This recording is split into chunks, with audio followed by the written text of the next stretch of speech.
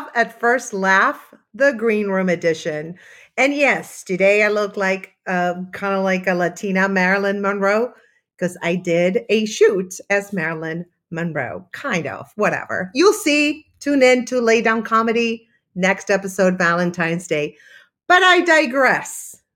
All right. I am so thrilled for my next guest. He is bomb, like amazing actor, comedic actor, dramatic actor. He's been on The November Man, Californication, Fat Actress, HMO. I mean, the list is so long. Let's talk to him. Why don't we find out about everything, all things Bill Smitrovich.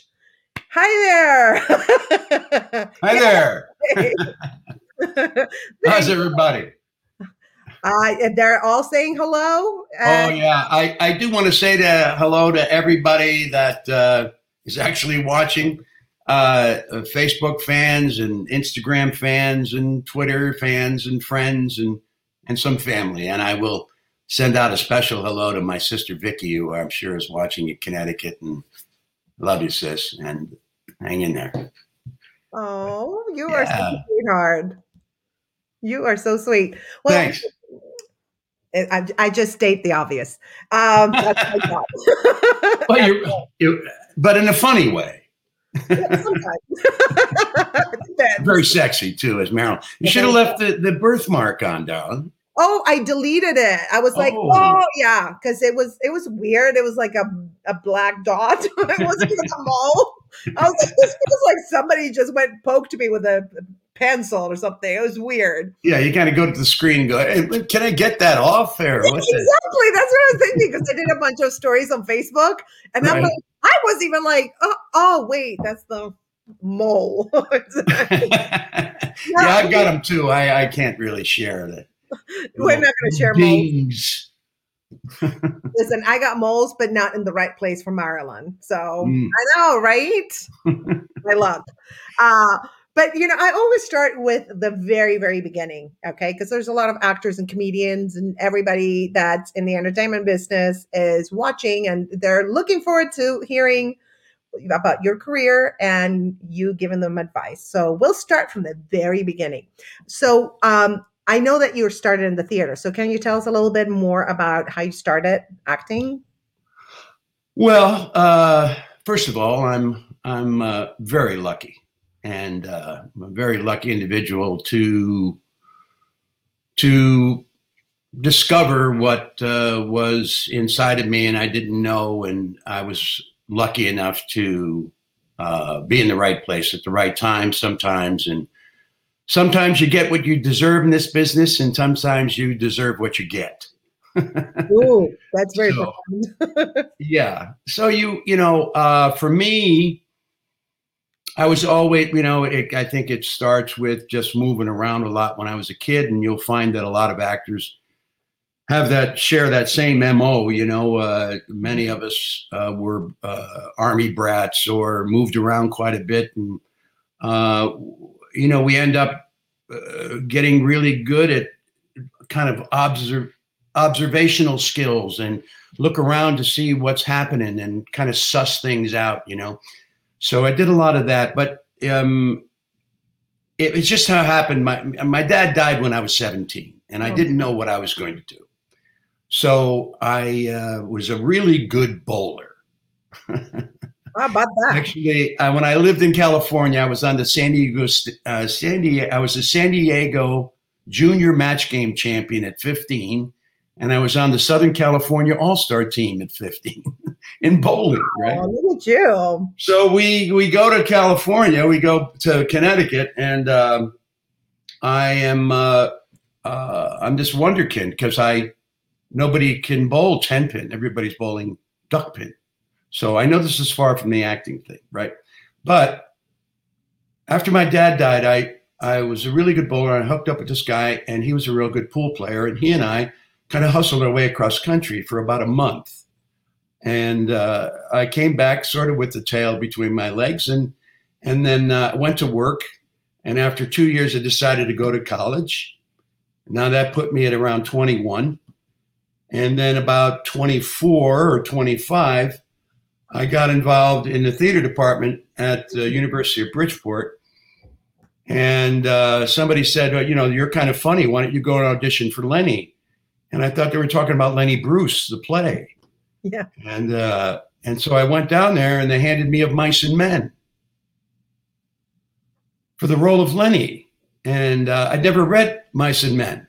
I never read any Steinbeck. I was really not a great literate guy at that time. I wasn't into it, but I was minoring in special education. And when I read Of Mice and Men for the first time, it blew my mind. It was like this epiphany that I had for this character, and I knew so much about him. And I felt like, oh my God, this is incredible. He just started to wash over me because I knew I had to go in and do the thing, right? So I read it. It was the first time I'd ever wept at a piece of literature in my life. Wow.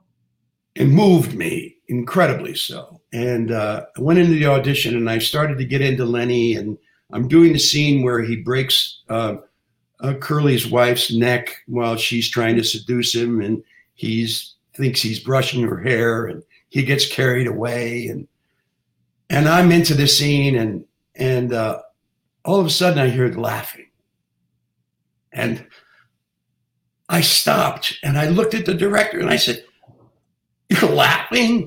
I said, "How can you be laughing? This is the most beautiful human being that I've ever, and I just got so upset, and I said, "Why are you laughing? If you're laughing, you shouldn't be directing this play."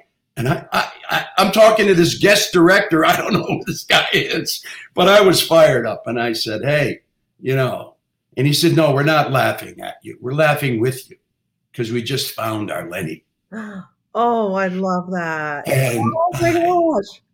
Was like my whole mind. I mean, it was a whole new world. And Al Pia, who was the director of that play, God bless his soul. He was a wonderful man who had a theater in Stamford, Connecticut called the Sterling Barn Theater. And it's where I met another great, Morris Karnofsky, and his wife, Phoebe Brand, where we took the show to their theater. And Al taught me so much in such a little time about acting, about the beats of a play, how to break down a character, what a scene is, and how it becomes a scene, and taught me about blocking and so much so. And just let me be who I was bringing to this character. And it was an incredibly emotional experience and incredibly gratifying. I can't thank the people enough around me, who I'm still in touch with, by the way, who were there as members of the theater department who were so supportive of me, because I was an outlier, Wow. but they ended up giving me the Best Actor award that year, and it was the beginning of the beginning. I met Morris, and then after graduation in 1972, I went off, found out about a graduate program at Smith College in 1974. And they gave me a free ride, tuition, and a stipend for 2 years to get my master's in theater. And Lenny was one of the roles I used for the audition.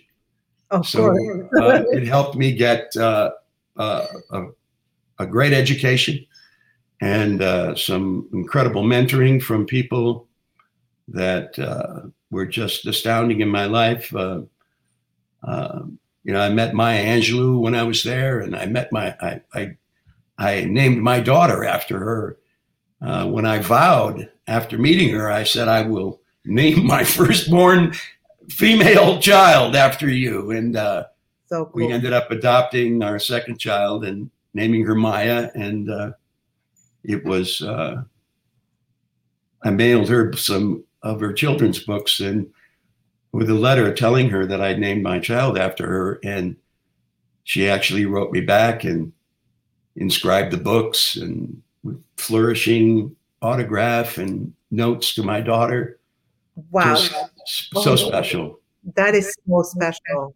It really was. It really was. I love it. So your first connection was emotional, with a character.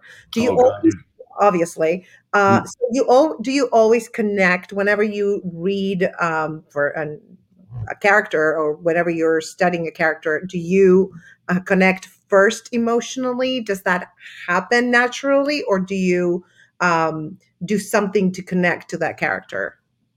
Well, as I was told long ago, Morris Karnofsky said, if I'm going to give you any advice, it's read, read, and read. So when you read, uh, you get a script and you start to read it. And you don't know what it is. You keep turning the page. You don't know what it is. So you just let it wash over you. And the most important thing for me as an actor when I'm reading a script is there a story here? What is the story? How do I fit into the story? Does my character, if it's a supporting character, how do I just support this character? And how do I support the story of this character and the story of the film or the play or whatever it may be? And then you get into the nuts and bolts of the character and why they are how they are. And I try to love my characters because nobody thinks they're wrong. You can ask the knuckleheads who stormed the Capitol; they don't think they're wrong. Of course.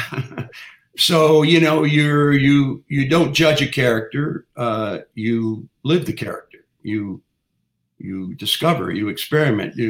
It's like the onion. You peel it away until you get to it, and there's so many things you can and do and not should do, but just open yourself up to the possibilities of this character. But you have to stay within the framework of the story. Oh, absolutely. Yes. So you're It there serves the for story. that. Yeah, Yeah. absolutely. So I know that you are very passionate about a film that you did with Pierce Brosnan, The November Man, which I did watch. Oh, good. Yeah, it's No great. spoilers. It's great. I loved it. Oh, So good. can you talk a little bit more about that experience? Well, it was the best film experience of my life, Was and partly to do with Pierce, and partly to do with where we were in the world, and this character was intriguing for a lot of reasons. But to get back to Pierce, I mean, we started the movie May 16th. The filming was on May 16th, which is both of our birthdays. Oh, come on, really? Yeah. So when I got to the office, there was a birthday cake there. And I went, oh my God, how did they? This is so nice. They're going to have a birthday cake for me. That is so cool. Well, it turned out to be Pierce's, and we both had the cake, and we went out that night, and we hit it off pretty good. I mean, considering, and we'd go out most nights, and we just had a good time throwing the ball back and forth with these two characters, and Pierce is such a gentleman and such a great supportive co-star, co-star. I mean, it was he is gracious and giving, and we had a good time. I mean, after it was over, I've been a party to his house, which was just grand, and he lives on the beach in Malibu. Of course. But he's quite a guy, and to carry all of the sorrow he's had in his life with the deaths of his families. In fact, let me just tell you one poignant story. His daughter died while we were filming. Oh my God. And she had been sick for a very long time with the same cancer that killed her mother. Well, yeah. Oh. And so Pierce would, his mother came to see us, Mother May. She came from England, which was great, but they had just returned from his sister's deathbed. And it's a good thing Pierce went. He told me this, they actually she wanted to be married before she died. Oh, and my God. They had a wedding ceremony there at the hospital. And she had children with her husband. And it's incredible how compartmentalized actors have to have their lives. And that's another piece of advice I'd give to any actor is you have to have emotional armor. Right. Absolutely. Yeah. Along with vulnerability, you have to have the armor to protect your soul, your heart. Mm-hmm. And because a lot of things are going to come at you during your time. And just, keep remaining positive and open and creative and Mm-hmm.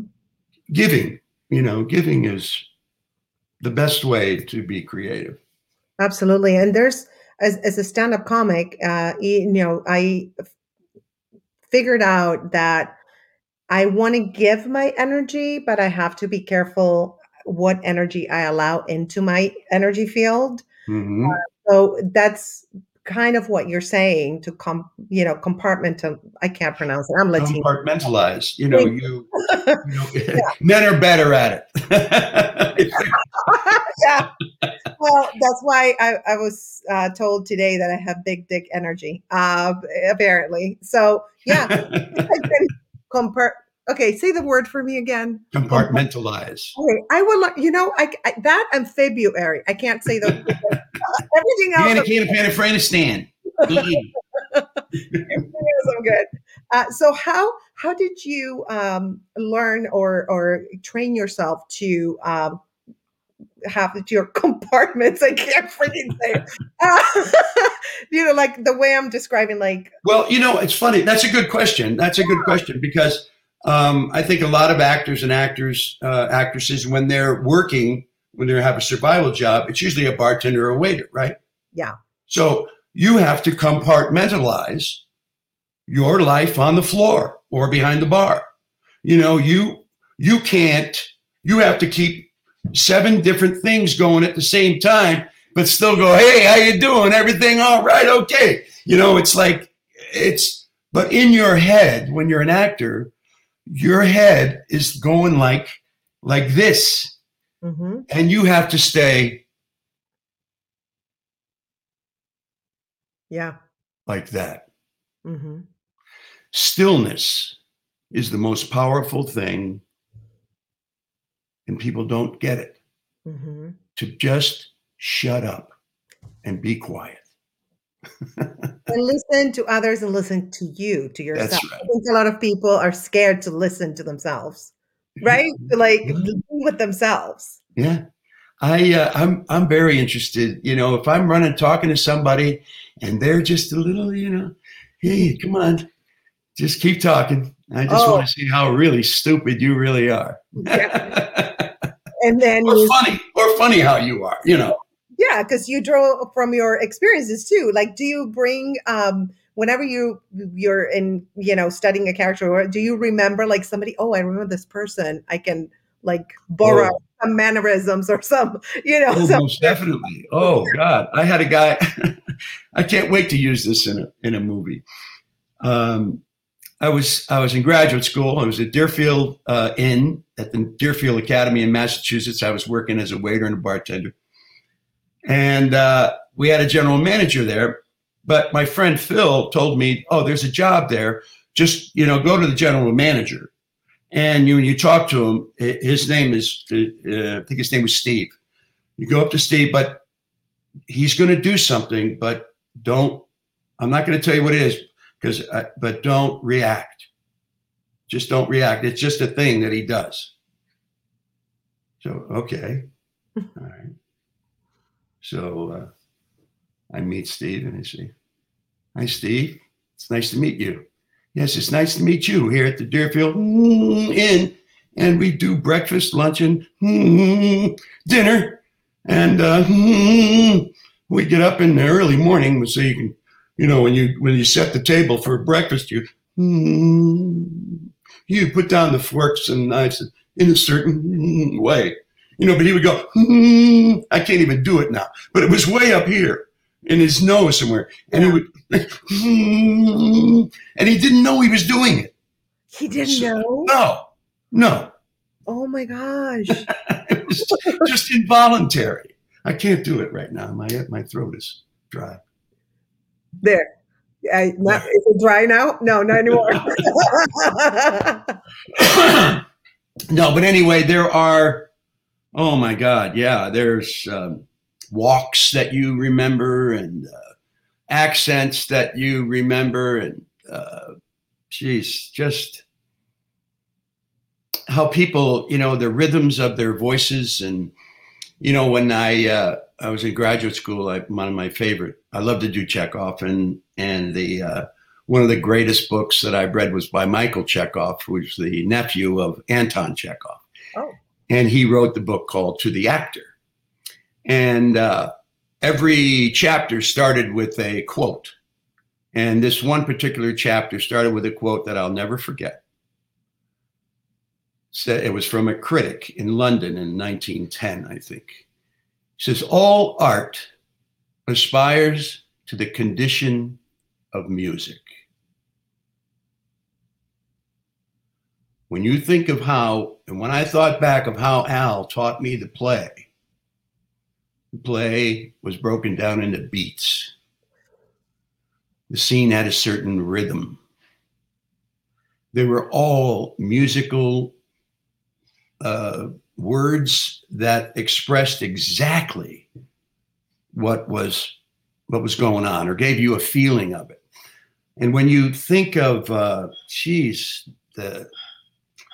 what music can do to you, how it can stir your soul, and not only the sounds, but how it sounds. That's why you talk about iambic pentameter in Shakespeare. It's all done with a rhythm. That's right.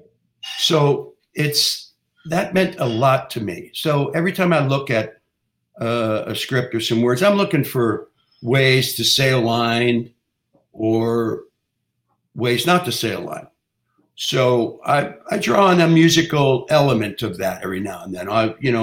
Or I'll put on a piece of music and see how different I feel doing that while that music is on, rather than I would if, say, Wagner was on or something, Mm-hmm. something somber. But so music is an incredible part of all our lives, and it's so universal. Universal. The drum beats. Yep. I saw a beautiful movie last night. If everybody wants to see it, The Sound of Metal. The Sound of Metal. The Sound of Metal. It's about a rocker drummer who loses his hearing. Wow, what a premise. Incredible. And this actor and the actress who plays his girl is great. I mean, they're out there just like, CBGB time, And he like this, and it got this wonderful actor that played the role. And he said some things in an interview. I heard him say that I can't sleep before the first day of filming. And that's true. That's true. I couldn't do that. November Man, I was the same way. I stayed up all night. Oh, really? I had a 4-page scene that started the movie.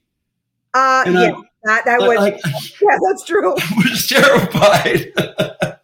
And I sat out there in that beautiful thing. That's a lot. Beautiful setting. And, it was the air conditioning wouldn't work. And then, it's this beautiful little room I had, but it was hot. And oh God, it's crazy. But anyway, Montenegro was the trip of a lifetime. It looked so beautiful. Oh my God. I was like, I want to go there. Well, the Russians are buying it up. You better get there soon. Top. But after the movie, I'll stop here. But after the movie, my wife and I went on a Croatian 10-day vacation, and we drove over 1,000 kilometers all over Croatia, and I stayed at national parks and bed and breakfasts and all kinds of things. We just had a marvelous time. And, That's great. And I heard that you did your own stunts. Is that what's that? Do you did your own stunts? I didn't have that many stunts. Oh, well, but still, I mean, yeah, it was. It like, was. I can't do it. I was a little younger then. That was a few years ago. So I'm 73 now, but I don't feel a day over 68. Well, you don't look it. But you did your own stunts. Would you recommend actors to do their own stunts, or is it you can? Well, every actor wants to do their own stunt if they can do it. Yeah. But I've learned that sometimes it's better just to step out and let the stunt guy do it. I would think so. Oh yeah, and I learned that. Jimmy Nickerson, a stunt man who just passed away, God bless his soul. And I know there's some people out there who know Jimmy, and he was a wild man. Played for the Oakland Raiders, but and just a great guy. But he was doubling me when I was doing Crime Story, and oh well, that's a great segue because we have a couple of people that want to know about Crime Story. Dave is like, Bill, please talk about Crime Story and Ted. We'll leave Ted for later. We're going to do the comedy later. And Frank here, could you ask if he knows what would have happened on Crime Story if it had renewed for a third season? It ended with their plane crashing in the ocean, and we never find out the fate of anyone. And he was my favorite character. Oh, thanks. Thanks, Frank. Yeah, we all didn't want it to end. And a lot of us didn't want to go to Vegas. A lot of us just wanted to stay in Chicago, actually. But we did. That's where my son was born. Conceived in Chicago, born in Las Vegas. It's a great kid. Wow. Yeah, right. But it was great. Michael Mann, I owe my film and TV start to Michael Mann. I mean, I started in TV with Michael Mann and Miami Vice. I was in the pilot and Sonny Crockett's ex-bad partner. But then Michael Mann, when we were doing Manhunter, a movie with Bill Peterson, and Dennis and I and Bill were in a lot of scenes together. And one day I'm standing near the camera and Michael says to me, how would you like to be in a TV show? I said, with you? No, you and Dennis. Well, sure. What is it? It's a cop show. I'll let you know later. But Chuck Adamson, Dennis's partner in the major crime unit at the time, because Dennis was a real cop for 13 years, and Chuck wrote and created the series. And everybody had a counterpart, except for me. Clemens had a counterpart. Steve Ryan had a counterpart. Billy Campbell had a counterpart, and other guys that were Paul Butler had a counterpart with a guy who always had a cigar and like this, and he always had holes in his teeth, in his ties from the cigar going down. But these guys were tough guys. These guys would go into most any neighborhood in Chicago and take care of business. Damn. And Dennis was just so kind to me. He showed me the cops bar where the guy came in, didn't know it was a cops bar, and tried to hold it up. And all the guys in the bar were cops, and they all pulled out their guns and they just pointed to this guy. True story. It's in the movie Heat. It's in Michael Mann's movie Heat. Anyway, Crime Story, Krychek. Well, let me give you some feedback here. Viveka, hi Viveka. Great. Hey, Viveka. Viveka. A strong, courageous, incredibly. Yeah. Yeah. Beautiful. Unbelievable. She's beat it. Yes. I love you, Viveka.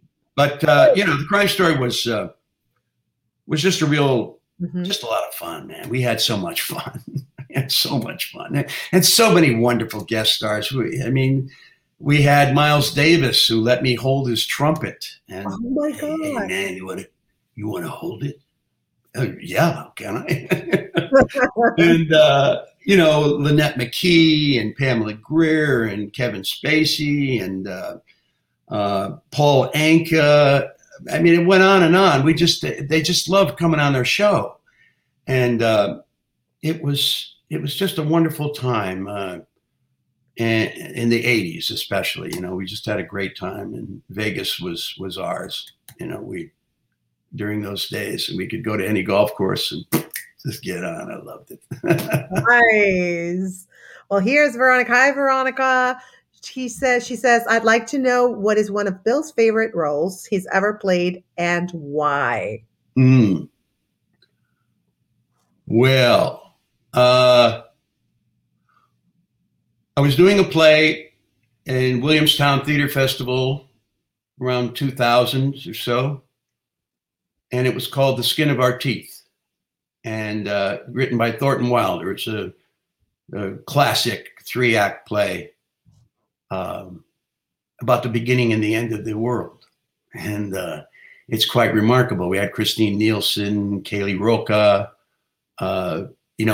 Jimmy Simpson, who became a big hit in HBO land, and another guy, Polish name, became a big hit on Newsroom. He was my son. And this is many years ago, and it's a wonderful apprentice program they have there at Williamstown. So anyway, we do this beautiful 3-act play, which is just, God, people paid with their food vouchers to see this play Oh my God. during World War II. Wow. It was so important for them. And one of the wonderful lines of this play is always beginning again, over and over, Ooh. begin again. And that's life. That's life. I was just, yeah. That's the world. Always beginning again, over and over, beginning again. So we did this beautiful play. I came down with a little bit of a throat thing, and I was using the KKKK. I'm blowing up my nose and trying to wash out my nasal passages and everything. And so we get to the final show. 8 performances a week, 3-act play, 2 on Friday, 2 on Sunday. So we do the final show on Sunday. And I decided to stay in my dressing room just for like 20 minutes, 25 minutes, just to let the crowd leave, and because I just wanted to go home and go to bed. I didn't know what kind of crowd we had that night, but I opened my door, and the whole experience was just wonderful. And the man that directed that play was Darko Tresniak, who was the Yugoslavian man that I told you about in Love, Suicide at Schofield Barracks back in People's Light and Theater Company. So how Oh, about that? You're full circle. totally. Yes. Now I open my door, and there's Paul Newman, arms akimbo, tears in his eyes, arms open. And he gives me a hug that I will never forget for the rest of my life. And Joanne Woodwards comes prancing over, and she says, "Isn't he just like Freddie, Paul? Isn't he just like Freddie?"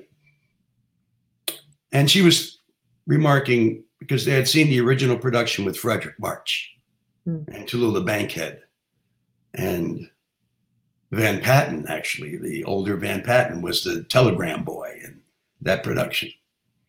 And Sarah Thompson was the wife.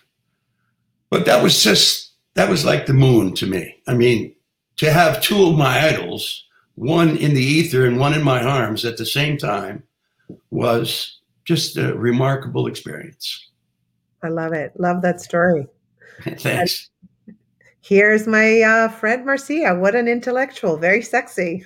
I just wanted to throw that. Thanks, Marcia. But I can get really goofy at times too. Which brings me to your comedic roles. Oh my Yeah. God. You are hilarious. Oh, thank you. Oh my Thank God. you. I wanted to be funnier. You are so funny. Thank you. I loved this. You're hired. Yay! I don't know for what, but yeah, I'm in. No, for making love on the produce in the back room. You're hired. Oh, well, been there. I can do that with my eyes closed, literally. That was the TED segue. Oh, Ted. Well, let's talk about Ted because No, I just did. Let's talk about that experience because I know that. Let me look for the comment. I know my friend Dave. Hi, Dave. He wanted to know a little bit more about your experience with Ted. I had a great time, and that was never expected it to go to TED 2. Never expected to be in TED 2, but Seth said to me, in fact, at the audition, I'll tell you 2 stories with Seth, who has a fabulous house, by the way. Unbelievable. It's like a 60-piece orchestra at the wrap party and singing. Unbelievable. Okay. So I go into audition, and I'm doing the scene where I know that Ted's the one. Now they talk about supporting. Ted he's the funny one. Yeah. Frank's not funny. Frank's not supposed to be funny. So I knew that job. I just had to play the straight guy. Right. So I went in and played the straight guy, and Seth hit me with all kinds of ad lib lines, and I stayed right in character, and I stayed really straight. And we stopped, and he just laughed out loud and said, "Okay, thanks a lot. Geez, thanks a lot." And I walk out, and I'm walking down the hallway, and the casting director comes running after me. She goes, "Oh, Bill, can you come back in? Seth just wants to tell you one thing. He wants to talk to you one more time." I said, "Okay, all right." So we go back in. He said, "Bill, I just want to tell you, if I had a contract right now, I'd have you sign it." Wow. So I kind of knew the part was mine. So what was the other one?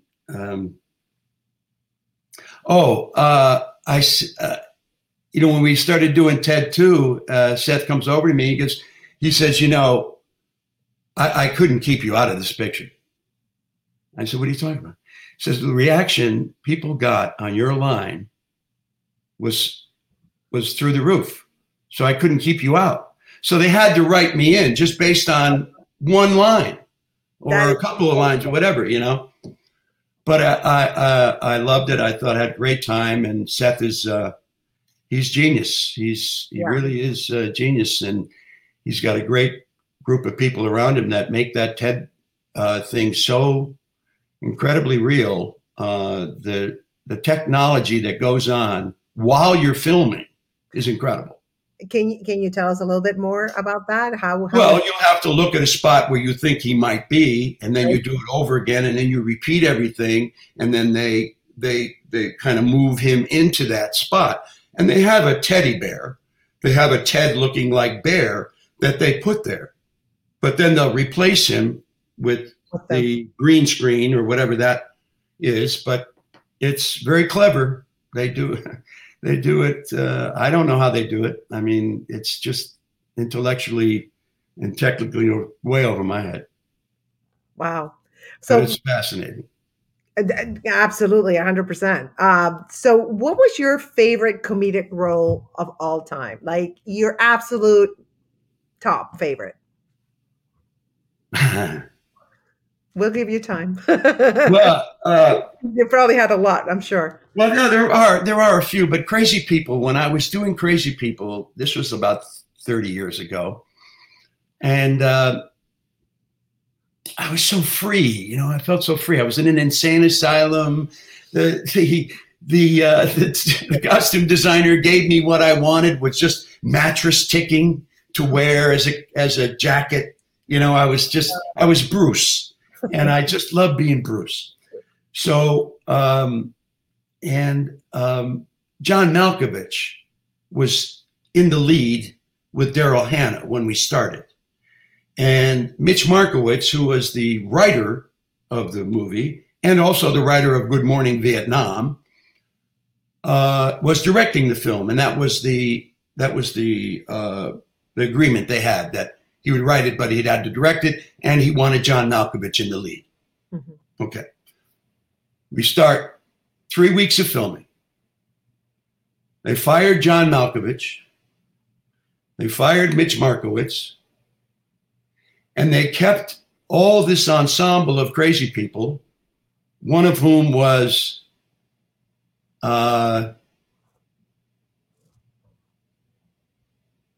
John Cusack's father. Oh, wow. Okay. Right?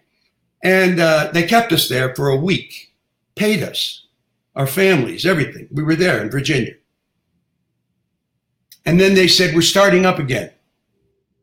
And we're bringing in Dudley Moore to replace Malkovich. And Tony Bill is going to direct. Now, Tony and Dudley were friends. Mm-hmm. And Dudley, when he came on the set, it was like somebody opened the curtains and the sunshine came in. It was amazingly funny. The man is so amazingly funny, so giving, can play the piano like you cannot believe. And he had a special relationship with each one of us in about a week. And unfortunately, John was going through some love problems mm-hmm. with Michelle Pfeiffer at the time. And it's always a woman. it was affecting his performance. Well, that's women got us here. Exactly. Power. Right. Yeah, but that Crazy People was a lot of fun. But I got to say, nothing like getting a laugh when you're doing live theater. You can't go to every performance of your film, but you can't go to every performance of your play. So you do hear the laughs, and they're it keeps you young. The more laughs you hear. Yeah, that exchange of energy. It's like doing stand-up. You have that exchange of energy it's so amazing when it works. But stand-up is a little bit more, but yeah, when it works, it's just delicious. It's just, yes, it is. You're high for like a long time. You can't. But yeah, I'll tell you a funny theater story about laugh. And you might have heard this one before. Let me think. The Lunts. Lynn Fontaine and Alfred Lunt were two prestigious, very celebrated theater actors of the day. And John Lithgow told me the story when we were doing Requiem for a Heavyweight in a theater in New Haven. And he said, Alfred turned to his wife and he said, "Darling, I just can't bear it. I've gotten a laugh on that line. When I asked for a cup of tea, it gave a big laugh. And I'm not getting the laugh anymore when I ask for a cup of tea." And she turned to him and said, "Darling, you're asking for a laugh, not a cup of tea." Oh my God, that is absolutely. Isn't that wonderful? Oh, that summarizes it. What a beautiful way to illustrate that right. point. That's Don't right. look for it. It'll come to you. Just be who you have to be. That's right. That's all you have to do. Thank you. Yes. Give people some room. Give them some room. Absolutely. Yes. You give them room. You give yourself room. Just do what you have to do, and the laughs will come to you. The more confident you are, the more confident the audience is. Absolutely. If you're having fun, also, like as a stand-up, it's the same thing. If you're having fun, they're having fun too. That's right. That's right. So it's really simple. I love that. Oh my God, I love you. And you know what I love also about you? I love your positive attitude and your positive outlook. And I wanted to ask you, how do you think that has helped you, not only in your life, but in your art? Well, you don't get anywhere in show business without a positive attitude. True. I learned that, Yeah. and that's a learned thing. I didn't always have a positive attitude. Uh,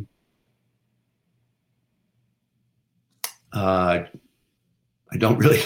In the last few months, I haven't had a positive attitude, and we've had some difficulties in our lives, and it's not all peaches and cream all the time. And a lot of people base their opinions of actors and actresses on the behavior of one actor or one actress or a group of actors or whatever. We're all people. We're all different. Yeah, we're real people too. Actors are real people. Yeah. It's just you're more public than other professions. Right. And Yeah. you you have to be positive to get anything done in this world, Yeah. especially in the movie business. It's amazing. It's like you've heard it 1,000 times. It's amazing anything gets done in Hollywood. Yeah. It's got to go through so many things, but um, there's nothing wrong with being positive. And there's nothing you can be positive, but don't be stupid. True. Yeah, don't be a fool. Exactly. But during this COVID lockdown, I'm curious to find out, did you, because we had a little talk the other day,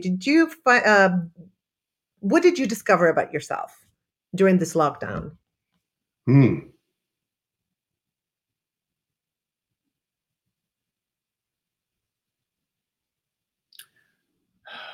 Well, I had surgery. Um, I had surgery on my ankle, and that took care of about 3 months of it. So I can't say that, but we've been in the house. We don't go out a lot. Very rarely do we go out. We went out. Yes, we went out this morning to get our shot. No, yesterday to get our shot at Dodger Stadium. But that's the first time we've been out for months. Go out, take my car out every now and then, and take a walk. But what I've learned is that this country needs to have a conversation with itself Mm-hmm. so we can communicate. Americans can communicate with Americans. We're not all that we see on television. It's a big country, and we're all connected by the internet. We're all connected by phones and platforms, social media platforms, all kinds of things. And we have to find a way to make use of that to our advantage, not to our disadvantage, but to use technology in a way that's going to inform, communicate. People can tell the truth, learn about what's new, what's being invented, what has happened in places you don't even know about. That people turn a blind eye to so many problems in this country based on, unfortunately, their own selfish needs.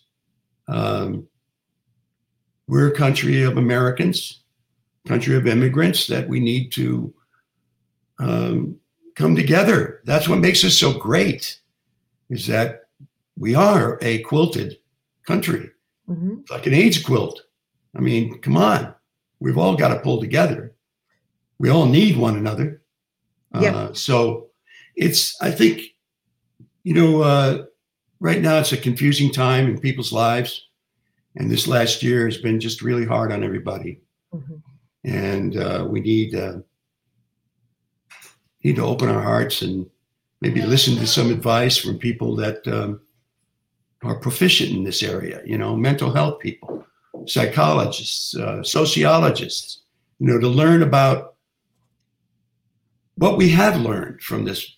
Look at what we've done by being COVID. Look at all the destruction and the avarice, the division. It's horrible. And now we have a chance, I think, to, not because it's a Democrat or Republican. I don't want to do that. I just want to say we're all people. Yeah. We're all people. If we weren't separated by Democrat and Republican, we'd be all people. Yeah. Right now, there's a person that is more interested in all the people rather than just some of the people, thinking that some of the people are going to take care of all the rest of the people. Well, I'm not so sure that works that way. But I know this. But I know that American people, when they get behind something, Katie, bar the door. When they say they're going to come together, we come together.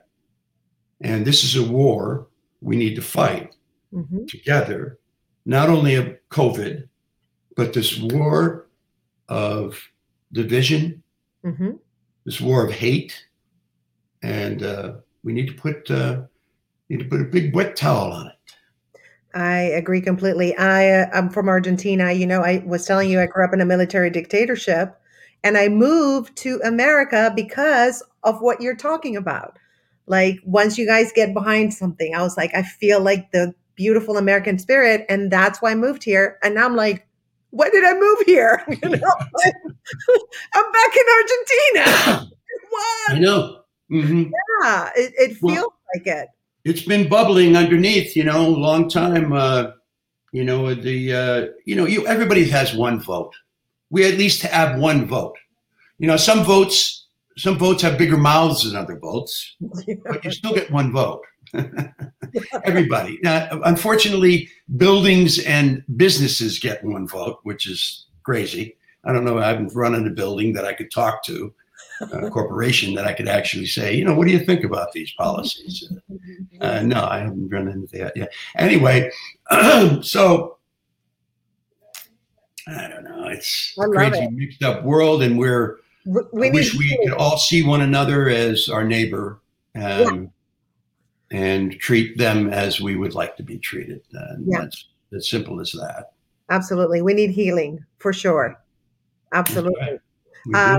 I'm going to go into some deeper questions because you're such a deep person. I love that about you. I just, when I researched you also besides knowing you, and I researched my guests and everything, and I was watching your conversations with, interviews and stuff. I was like, oh my God, I love this guy. So, honey,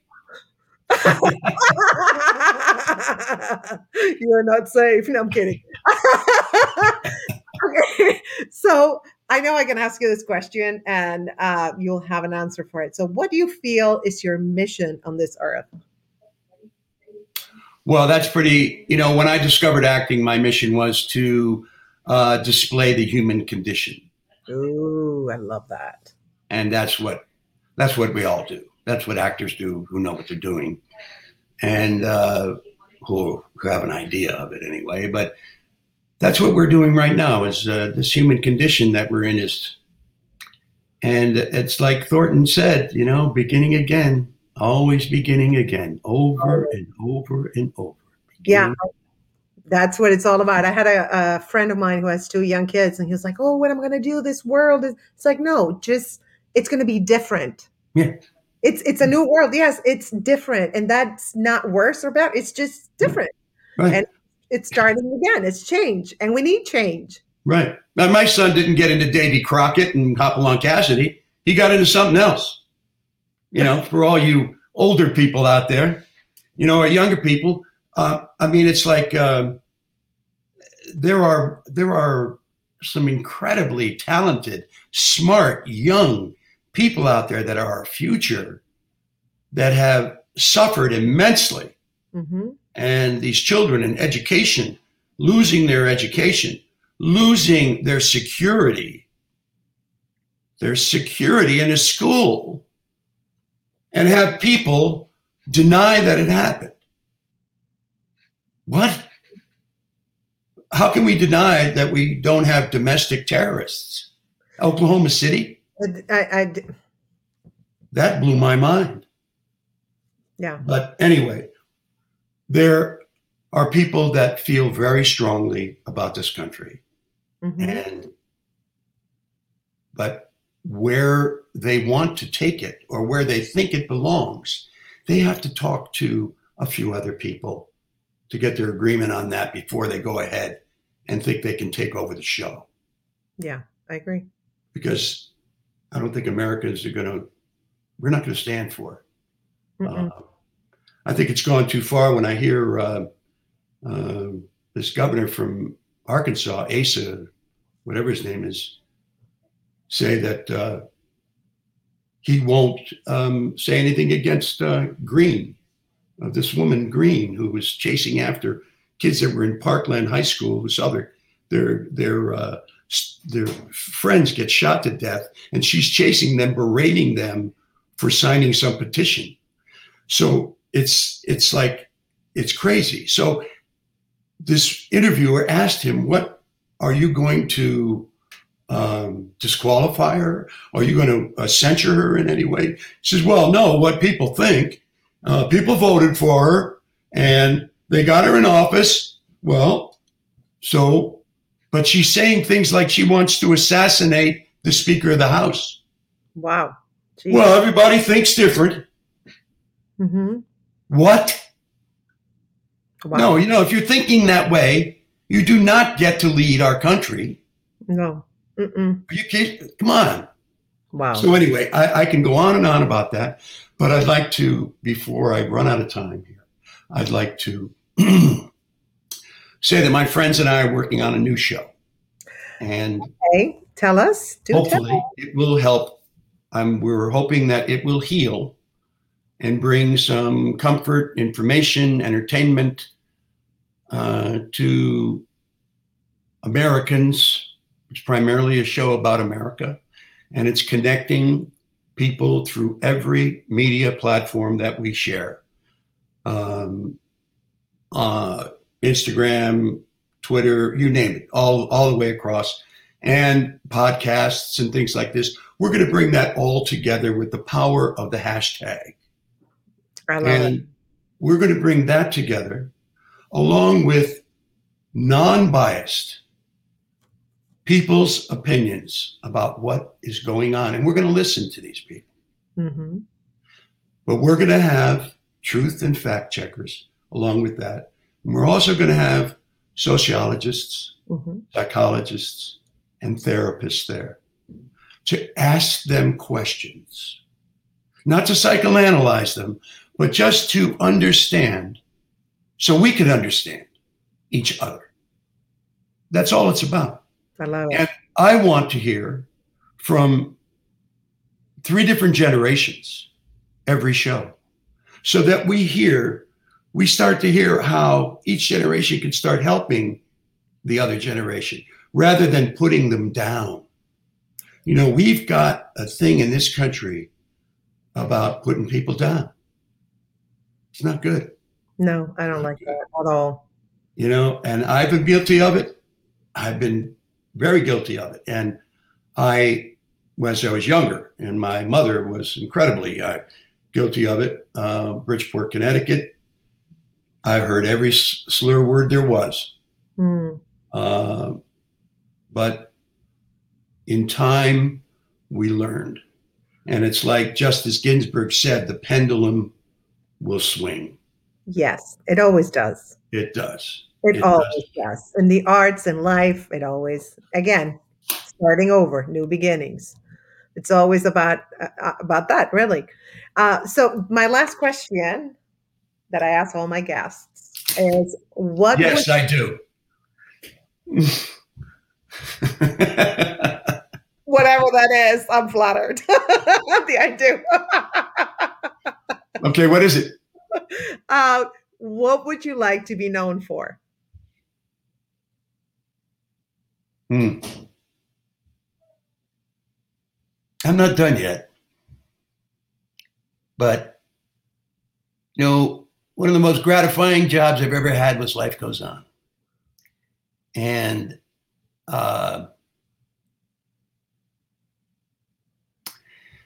that was a game changer for a lot of people. And Life Goes On, to me, will always be one of the most gratifying jobs I've ever had in this business. part of the reason is because I minored in special education, and part of it is because of all the incredible fans and letters that we got. I would get letters from siblings, which were really incredible, saying that I never knew my mother, I never knew my brother or sister was capable of anything like that. And it opened up eyes and hearts and souls. And Chris is, I just talked to Chris last August for his birthday. He's 50 something. And we all got on the Zoom call with the crew and Kelly and Chris and a lot of the DP and the camera operator and the dolly operator and the grip and, and all kinds of people in the office. And we had a terrific his birthday Zoom call with Chris, and he's looking great, doing really well. Nice. That's great. So here Lori's saying raising awareness. That's what you're about. There you go. See, I knew that would. Yeah. Thank you, Lori.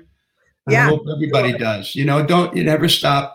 You can stop somebody saying, don't say that. You don't have to say that. That's right. Yep. That's not very kind. Absolutely. Yeah. Call people on it. What Absolutely. Oh yeah. Come on. I love it when they call shit. Don't get hurt. Call me on the head, please. I don't want to be an asshole. Yeah, we got those Americans too. But no, I've been pretty lucky, Grace, and I want to thank you again for having me on the show. And I think it's you're great. You're a broad, and my big dick energy. Well, I don't know if I call broad a big dick energy, but I like broads. I like women that have a wide horizon. Thank you. Not just limited to some kind of politically correct way to go in their life. Oh, please. But yeah, I mean, we're lucky we're in the business where you can do stuff like that. Absolutely. A lot of people aren't lucky. They're in an environment where that's most important. They can't do it. So yeah. We've all made choices in our life, but we all get one vote. That's right. There you go. And on that note, follow Bill Smitrovich everywhere. Facebook, IG. What are your handles for IG? You have like 3 accounts. Oh, IG is Smitty in LA or Smitty Smitro. And Twitter is just at Bill Smitrovich, I think. I need Twitter followers. I only got 200 or something. Yeah, come on, follow Bill. I have so much more, aren't I? But I've been. I get a kick out of Facebook. I like talking to people on there, and I don't mind people saying what's on their mind, and I let them go until they reach a point of like ridiculousness, if they do, and then I call them on it. Or my followers just bury them. There you go. Yeah, they will put up with that. Yeah, absolutely. And this summarizes everything. This warmed my heart. Thank you. Thank you, Lori. Oh, Lori. Thank you, Lori. Thank you, Lori. All right. Thank you so much for being on the podcast. I love you and appreciate you and admire you. And thank you. All right. Thank you very much. Thank you. And thank you guys for tuning in, everybody, and for your beautiful comments. And I mean, thank you. Thank you so much. And any other questions? Yeah. Any other questions people have on Facebook? Yeah, exactly. Awesome. All right. Bye, guys.